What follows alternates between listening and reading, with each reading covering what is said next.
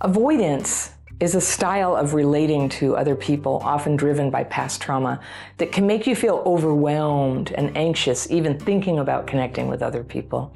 And if you've ever dated an avoidant person, you know how painful it can be to feel like you can never pin them down for plans or get a commitment from them. And just when relationships start feeling like they're going somewhere, the avoidant person will disappear for days or weeks at a time, and your heart just falls. Avoidants pull away from closeness, even when they want it. And ironically, what avoidant people are sometimes drawn to is people they can't have, people who may be avoidant in their own right. So there's a weird kind of safety for avoidance in a relationship that can't go anywhere. And my letter today is from a woman I'll call Amelie, and she writes, "Hi Anna, I'm a 45-year-old woman from Southern Europe. I was diagnosed with avoidant personality disorder, a very crippling form of anxiety, for those who don't know, about 15 years ago." All right, I've got my fairy pencil. So avoidant personality disorder, I don't diagnose it, but I know what it is, and it's a more concrete diagnosis of symptoms that sometimes show up just as avoidant tendencies. So whether you have tendencies or you're in a relationship with one, you're going to want to watch this video. So she was diagnosed 15 years ago, and she says, although the first symptoms became apparent when I was a teenager, even as a child, I already felt different. She says, as an aside, my father was an avoidant as well, and my mother has extreme anxiety. Okay. Since my father was hardly present during my bringing up, my mother passed her neurosis, her abandonment and rejection issues onto me. To this day, I live with them. I have no partner, no children, and I've just recently got a temporary job after years and years of not working. And we've always had some codependency issues. I live alone in a different city for just 5 years.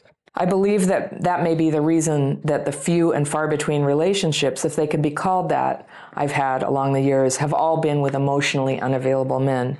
The most recent began last year. After a long time, it felt absolutely wonderful, though overwhelming. I met him through a group on Facebook. He seemed to be interested in me, and when we finally met, there was a deep connection. However, I knew he had a girlfriend and a 10-year relationship, even though apparently they had been going through a crisis the last months. Famous. That's what they say. Okay. So the next thing I did was wait. I sent him a friend request on Facebook. I waited a little in case he sent it to me, which didn't happen.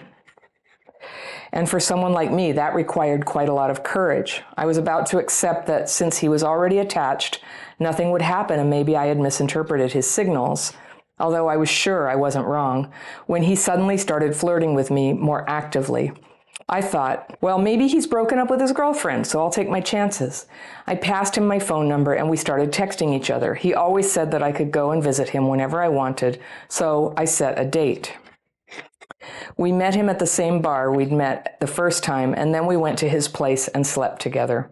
It was amazing, and he said he wanted to see me again soon. I was smitten, especially because he was very affectionate, and I had never experienced that with any other man in my life. I felt I didn't have to hold myself with him, so to speak. In the following weeks, I asked him at least 3 times to meet again, but he always said he couldn't. So I stopped texting for a week and finally asked him if he had been sincere when he said that he liked me a lot and wanted us to meet again, because I was getting really confused. This is always the word that shows up in denial about something that's wrong, you know? I see it again and again in these half-love relationships. Okay. I was getting really confused by his attitude. And then he told me about his ex-girlfriend. Ex-girlfriend? Apparently she was struggling with substance addiction and he was trying to help her get over it. Oh, a few red flags flying here. I won't go into details about the last time I saw him during that period, but he said he had to focus on her for a time being and he couldn't see me anymore. I was devastated, but I decided that I'd wait for him for a while. Okay, so monogamous with his ex. Isn't exactly an ex, but that's okay. He never presented himself as available, actually. All right. After 10 months of just hanging on hope, I still saw him on Facebook, and I had brief exchanges with him. I was reluctantly, though, about to move on, and he suddenly texted me and showed interest again. I wonder what he wanted. We reconnected and started seeing each other. I usually went to his place. He lives in a different city. We watched movies, had sex, and I spent the night there. Oh, I'm going to say something about that. It's going to be hard to hear. Okay. This went on irregularly, and it stressed me out, and I never knew when to text, when to tell him I wanted to see him. I even asked him first if he wanted to see me again, and he always replied, "Of course, whenever you want." I was afraid of rejection. I didn't want to appear too clingy, but I always wanted to show interest by communicating more or less regularly with him. All right, so you're trying to construct how to act. I struggle with communication, and that took a lot of effort on my part. As an avoidant, I can spend months without replying to my friends' texts when I'm at my worst, and I felt that the way he communicated with me was a bit erratic. He once told me he might have ADHD, though, so I wasn't sure. That's not why. Okay. I was upfront with him about my anxiety and my insecurities, and he was okay with it.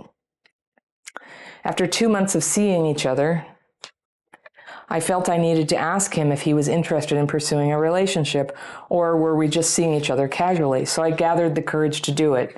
And at first he was surprised because he thought it was already a given that this was casual.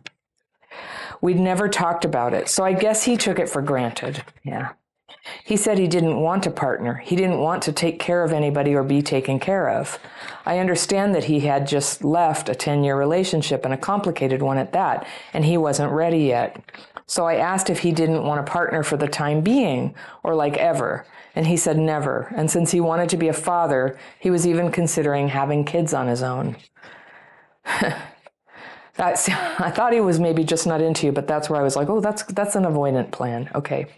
I cried, he comforted me, and we talked a lot. And I asked him if he would go back to his ex-girlfriend, from whom, after all, he was apart due to circumstances more than anything else. He said probably not, but he wasn't really sure of anything, and her parents have asked him to go back to her. Oh, well. You know, I think there's a lot to the story there with him that he didn't tell you. He looked genuinely upset because he realized we may not see each other again, and he said he really liked me. He considered me a friend. He liked being with me, and I said I needed to think about it, and I was exhausted because I invested so much in this, and I guess I needed rest. Yeah. A month has passed since the last time we saw each other. We sent each other a couple of messages the first week, and during this time, I've focused on looking for a job, and I found a job. He congratulated me for that, by the way, a temporary one, but struggling with avoidant personality disorder, that's a small victory. I didn't go on Facebook because I didn't want to be expecting to see any post or comment by him as I'd been doing for the last year. However, I missed him a lot, and I'm not sure I made the right decision. Even if temporarily, I believe it was necessary, at least to lower my high levels of anxiety. Okay, we're going to talk about what is that anxiety in a minute. I realize I've put lots of expectations on this relationship and person, but above all, I've put high expectations on me. I put a lot of pressure on myself. I didn't want to be a disappointment, and according to him, I wasn't at all. I really wanted this to work out, and maybe that was my mistake. Why couldn't I be more carefree? Because you're you, because it's not true. Why not date him without expecting anything and focus on myself more? Yes, I bet he would have liked that. I bet that would have worked really beautifully for him. At your expense. Okay. Why did I anticipate so much and didn't respect my own needs? There's the question. My feelings, my tempos. Why not enjoy myself just out of healthy selfishness and cut all the drama? Whose selfishness? Okay. It's not drama. It's not drama. It's feelings. It is needs. You're not being dramatic. You tried really hard to hide who you are here and how you actually feel to make this breadcrumb relationship work. But it wasn't enough. It can't be enough because you're a human being. You know, you're a dear and precious human being, and of course you need to be loved, not just used for sex. So he said, that's what I'm worried about. I have a hard time knowing what I want, and I'm even scared. I think you're good at knowing what you want. It's hard for you to admit because it ruins the relationship for you. It makes it so it has to end. And that's hard to face. I know. I'm even scared of it, especially if it doesn't match the idea I have of myself in my head. For example, being okay with having a casual relationship with somebody. I have a hard time picturing myself in that situation. Me too. Lots of us. And if I've already been in it, even repeatedly, I don't know if that's because it's a genuine need of mine to be as much of a priority to someone as I make them for me. Yeah, I think it is. I think it is a priority. It is a need. I myself, I'm scared of being truly loved sometimes, or because of some rigid mental construct I developed at some point in my life and can't get rid of. That is a point of view that some people have who are into casual sex, and they will tell you that they will even criticize that you have this rigid mental construct of like, monogamy, what is that? Because that's what they want, but that's not what you want. They can pursue what they want, but you get to pursue what you want. And what you want is important and real to actually be loved back. It's no joke. That's not too much to ask. It's not too much to ask. But it's a little harder to find. It's easy enough to find somebody who will have sex without any kind of relationship. All right, I'm going to say the thing I didn't say before. That thing where you got together with him and you would go to his apartment and you guys would watch TV, have sex, and then you'd leave. But he really had some other girlfriend. And I was just going to say, that reminds me of DoorDash. And that's in no way to try to denigrate you, but that's how he was using you. You know, he just got sex delivered. I'm going to say something else. I don't normally do all the commenting in the middle of the letter, but let's just go for it here. Because this letter bothers me. You know, he was doing his own thing. He probably could have been clearer. I don't think he's being straightforward about the girlfriend. I think he clearly has entanglement with this ex-girlfriend, that her parents' opinion of the whole thing even matters, and that he's helping her with her chemical dependency. So, you know, that is something that people do sometimes, but it doesn't mean they can't date if it's truly an ex. So he has a primary relationship with her, and she's not always around. It sounds like a difficult relationship, and he's just kind of like getting his needs met to have somebody to have sex with, you know, whenever he feels like making the phone call. So that's what, I just do think that's what was going on there, and people can chime in on the comments. And so it's confusing because what we do is we convince ourselves that what other people want ought to be what we want, rather than allowing ourselves to be clear, it's not what I want. And so we end up in a relationship, and you know, that feeling of attraction and falling in love with somebody and sex and everything, it's so like exciting and overwhelming that it's very hard to stay in touch with what you know to be true, which is like, this isn't going to work for me because they don't give me anything back. You know, when somebody likes you, you don't always have to be at their apartment. They take you out.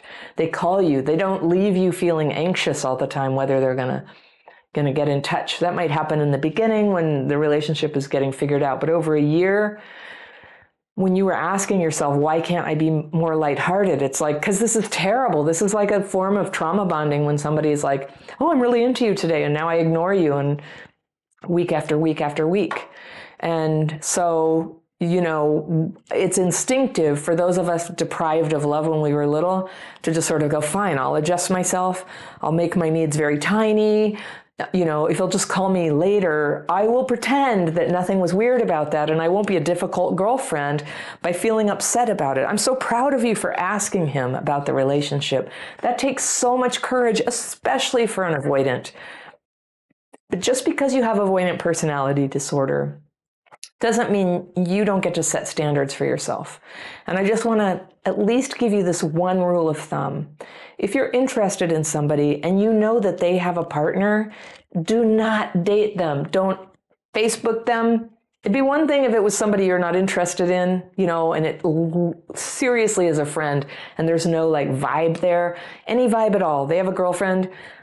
You stay away. You stay away. You don't text. You don't even respond to their texts. You call them out if they text you and flirt. You will find, you're a young woman, you're going to find there are some men who are going to flirt with you, even though they have a girlfriend who they're not honest with about it. I do not get the impression he was honest with this other woman about you. Some of the people in our community will go, oh, polyamory is great, you know, for them. But for people with attachment wounds, which I can hear you have, by the way you dissociate from yourself and your own needs and what you want, your honest truth, because it wasn't his agenda. Sometimes we just want to make it work at all costs because having that little bit of love feels like all we're ever going to have. And it is, I get it. It is so hard to shut the door when you know that what's waiting on the other side is no love for a while. But the only way to get to where real love is available to you is to start being clear what it is that you want. And I hear everything that you say here is you want reciprocal love. You want someone who loves you and wants to hang out with you. That's fine. That's a good and wholesome thing to want. I encourage you, embrace it, own it, claim it, put it out there. That's what you want. And then when you're clear about that, if you take my dating course, the first thing you do is write all this down. You write it down so you can't like go in denial about it. If you start getting confused about somebody's behavior, just test out my hypothesis. It's denial. You're not confused. It's like you're in cognitive dissonance because it's hard to let in that the way they're treating you is not like somebody who likes you. And so instead of facing that and being disappointed and having to end it, we'll get confused. So I see this over and over again. Being crappy childhood fairy, I have a unique perspective on the patterns that I never would have noticed in regular life before people sent me all these letters, but that's what I see. I'm confused. And it's this type of relationship that throws people into it. So that's why I'm here to go, I don't think it's confusing. He is not looking for a relationship. You're trying to fit yourself to that. You don't want to lose him. You're trying to see if you can like take everything that you want in life and throw it away and match what he wants. So at least you can, get a phone call every few weeks for sex. And I just think if you do that, not only will the whole period of time you're engaged in that block you from meeting somebody appropriate, it'll keep you from growing into somebody who can meet somebody who loves you back. It'll keep you getting hurt and hurt and hurt. And when you keep getting hurt like that, it takes something away from you. It's more to heal in the future. You get your heart broken once, you end up doing stuff that's against your own values one time. There's this much hurt. You bounce back, you try again. But if you keep doing this pattern, it takes it out of you till it's just harder and harder to come back. I don't think it's ever too late for anybody. I don't want to, take away hope from anybody. You can always change, but it takes a great deal of commitment. And sometimes, we just can't love ourselves yet. We don't really have that self-respect yet. But where that self-love and self-respect comes from is from doing self-loving and self-respecting actions that can be defined by others. So I don't know, you might want to take my dating course. You might want to be in some kind of group with other women who are working on how they have relationships. I don't know if there's stuff for other women who have avoidant personality disorder. Maybe that's the hard thing, is to get a bunch of avoidants together in the same room. But you could go to a 12-step group and adult children of alcoholics and other dysfunctional families, or Sex and Love Addicts Anonymous for people who struggle with boundaries in relationships. You could do that. Stick with the women. Find people who you respect and you can be honest with, so that when you start to have a dilemma next time when you meet somebody new, or you need help breaking up with this one in a way that feels complete to you, you have people who are with you. You're like shoulder to shoulder figuring it out together. Together we can figure out a lot. By ourselves, the trauma will kick in and guide our thinking. Thank you so much for listening. If you love my content, think about joining my membership program. You can find out more information about that and all my courses and coaching programs at crappychildhoodfairy.com. Remember, healing is possible. People with childhood PTSD can have a wonderful life. Sometimes we just need a few workarounds. I'll see you next time.